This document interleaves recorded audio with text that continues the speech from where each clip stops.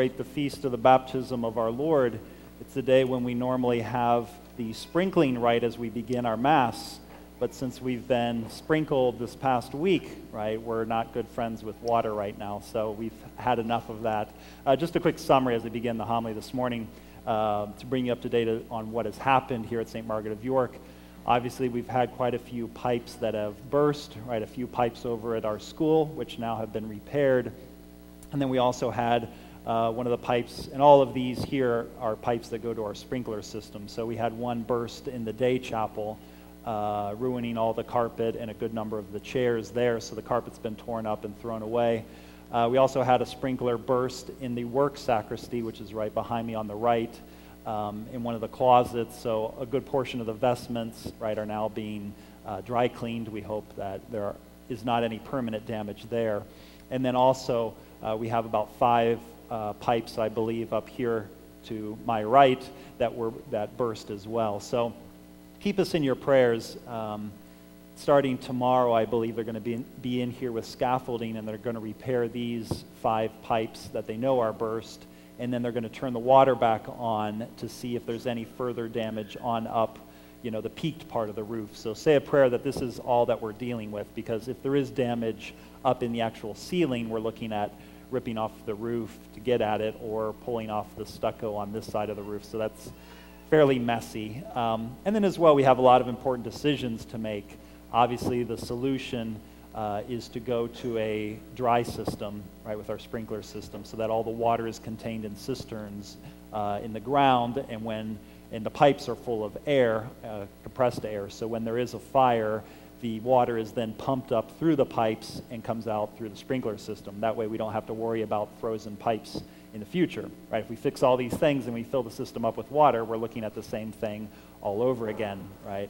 It happened again last year over at the offices, so it's a problem we have here. The roof was definitely to code, so it wasn't a problem there. There just wasn't anything we could do. Again, we're very grateful for all those who have been helping, all those maintenance staff, and especially Mike Ott, who has been basically spending his days and his nights here at the church this past week. Really hasn't been doing much sleeping. These things have happened at midnight, 4 a.m., day after day. So hasn't been pretty, and I apologize for the inconvenience over here in the corner. So as we move forward, just to keep us in your prayers and know that we're going to be, kind of in bare bones right now. We're kind of unplugged, right? We don't want to plug too much in this morning, right? We don't want to fry our musicians, so bear with us, right? Today, as I said, is the feast of the baptism of our Lord, and so as I had explained last week, right, there's 4 feasts that make up this Feast of Epiphany in the early church: Christmas, Magi, Baptism of the Lord, Wedding Feast of Cana, right? All these 4 feasts were celebrated in the early church on January 6th, right? And since then, we've separated them out a little bit. So that's why we've celebrated Christmas, the Magi on January 6th, and then lo and behold, today we're celebrating the baptism of the Lord, right? It ends our Christmas season and begins ordinary time. So definitely, as I was saying, the theme, because of the early church and how they celebrated it, they called it Epiphany manifestation. The theme of all of these different feasts, right, is definitely God who manifests himself to us, right? And today, the baptism of the Lord, God, Jesus Christ, who is manifested as the Son of God, right? God comes, he hears a voice, and he says, "This is my beloved Son, in whom I am well pleased," right? We see that Jesus' divinity is made manifest. But another way that we can discover what is trying to be taught or what is trying to be transmitted is by looking at our readings and seeing what is the theme, what is the common thread in today's feast in particular. What's the common thread in all 3 readings? And it's the following. If we go to the book of the prophet Isaiah that we read in our first reading, it says, "Thus says the Lord, here is my servant whom I uphold, my chosen one with whom I am pleased." We go to our second reading, the Acts of the Apostles. "In truth, I see that God shows no partiality. Rather, in every nation, whoever fears him and acts uprightly is acceptable or pleasing to him." And then if we read in our gospel today, a voice came from the heavens saying, "This is my beloved Son, with whom I am well pleased." Start to see now the theme, right? What are we supposed to be reflecting on among the many things we hear in our readings? There's definitely a common thread, right? God who is pleased. God who is pleased with us. God who is pleased with his servant. God who is pleased with his Son, right? We see the theme of the Son who pleases his Father. All of you who are parents out there know that children like to please their parents. And before you disagree, right, there's probably a lot of things where you say, well, I haven't had that experience too often. I would rather say that my children like to annoy me or bother me or not do what I tell them to do. But if you think about it, I've been to many of your homes, you go to the refrigerator, and what's on most of your refrigerators? You have like a bazillion magnets with all this artwork and pictures all over the refrigerator. Or you have cork boards or whiteboards, and you have all your children's artwork stuck on the whiteboards, refrigerators, etc. And what happens when your child comes home from school with that piece of artwork, right? That they've colored with crayons or they finger painted, right? They come in the door and they run up to you and they say, "Mommy, Daddy, look what I did today. It's for you." And then as you say to them, "Oh, that's so beautiful," you just see the biggest smile on your child's face. Isn't that true? I believe you've probably all had that experience. Right, your children who come home, and whether it's their report card, right, they got an A+, or whether it's their artwork, or whether it's a trophy they got in sports, or there's a gazillion different ways, but children, they come up to you, they bring these things before you, and they're so excited when they see that you are pleased. That's what makes them happy. And then you almost see the smile on their face, and then they run off, right? And then they go rip apart the house. But at least at that moment, right, they're happy. They're like, "Wow, Mommy, Daddy, they were pleased. They liked what I did. I made them happy." And I think even as we grow up, we still have this thing within us. It's part of our human nature that we want to please those people that we love. We have a craving for that. We want to please our parents. We want to please our spouse. We want to please our children. We want to please people we love. My dear brothers and sisters, that's the theme of today's feast. This is my beloved Son, in whom I am well pleased. God is happy with his Son. God is smiling at his Son. But what happens is we hear these things, right? And we say, yes, they definitely apply when it comes to our parents. They apply when it comes to our children. They apply when it comes to our spouse, right? People that we love. But when we talk about God, if we're really honest with ourselves, probably the majority of us struggle with that idea of pleasing God, right? Yeah, we obey him. We want to do what he tells us. We respect him, right? We want to be with him forever in heaven. We hope to be rewarded. But how many of us can say that our life is summed up with this burning desire to please God?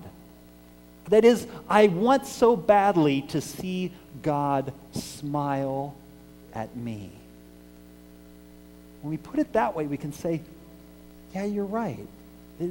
It's probably not all that often that I experience that desire to please God, to see God happy with me. As a child is so excited to show their father or mother their report card, their trophy, their artwork. Right? And they're almost like dancing there, they're jumping around like, look, until you finally look, right? You say, oh, go downstairs and look at my Lego set. Look what I built, right? Until you go downstairs, they're still saying, hey, Dad, Mom, will you come down and look at what I built? Come down when you look at what I built. until you finally go down and then they're like, oh, they're so happy. We don't often experience that kind of thing with God, if we're honest with ourselves. And I think the reason is two. There's two reasons. There are two reasons. I think the first possible reason is that we haven't truly experienced God as Father. We may have experienced God as Lord and Creator, but have I experienced God as Father, as Daddy, as someone I just want to see him smile at me? I want to please him. I think that's the first reason why we struggle maybe a little bit with that concept of pleasing God. And then the second thing we can glean from this morning's gospel. Jesus Christ, what does he do? He goes down into the Jordan River and he's baptized by John. But remember, John's baptism wasn't a sacrament. John's baptism is not the baptism that you and I and each and every one of us has received. John's baptism was a baptism of repentance. John's baptism was a baptism of repentance. That is, he was calling the people of Israel to come down into the Jordan to be baptized, right, as a sign of their total turning towards God, turning away from the path they had been following, the path of sin, the path away from God, and a baptism of repentance, walking now towards God, following God. That was the baptism John was administering. That's how he was preparing the way for Jesus Christ. And Jesus Christ, what does he do? Jesus Christ comes, he doesn't need that baptism of repentance. Jesus Christ doesn't need to turn away from a sinful path that he had been walking down and now walk a path towards his Father. What he's doing is he's giving us an example. He's saying, if you want to be pleasing to my heavenly Father, your heavenly Father, you need to be like me. You need to go down into the Jordan, receive this baptism of repentance, that is a change of life. That is my whole life totally, completely dedicated to the Lord, that I'm following the Lord. My dear brothers and sisters, that's the second reason why sometimes we don't feel or experience that we're pleasing God. Quite possibly because we're still following our sinful ways. Yes, we come, we pray, but yet if I really get down and analyze my life, can I say that my life is an exact replica of that of Jesus Christ? Do I die to myself? Do I speak well of others? Do I give myself totally in love to those around me? Am I totally passionate about God's will, God's plan in my life? My dear brothers and sisters, this morning I brought you a little gift. About a year and a half ago, I went over to the Holy Land and I had a chance to visit for the first time those places where Jesus, grew up, where he walked, where he taught. And I was able to smuggle out a bottle of water from the River Jordan. So this morning, at the back of church as you leave, I've blessed that water, and it'll be in a glass bowl as you go out the rear exit of the church, right? It's a moment for us that you can dip your hand in that holy water, dip your hand in the water where Jesus Christ was baptized, right? And make the sign of the cross, remembering your own baptism, right? That's why we have holy water fonts in the church.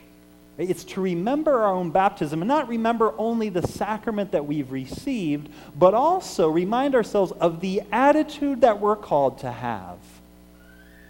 That attitude of Jesus Christ, that one, God is my Father, and two, I'm called to totally, completely commit myself to Jesus Christ. So, my dear brothers and sisters, as you walk out this evening, right, and have that opportunity, right, to bless yourself with the very same water where Jesus Christ was baptized from the River Jordan. Ask our Lord for that grace. Lord, I want to follow the Father's will in the very same way that you did.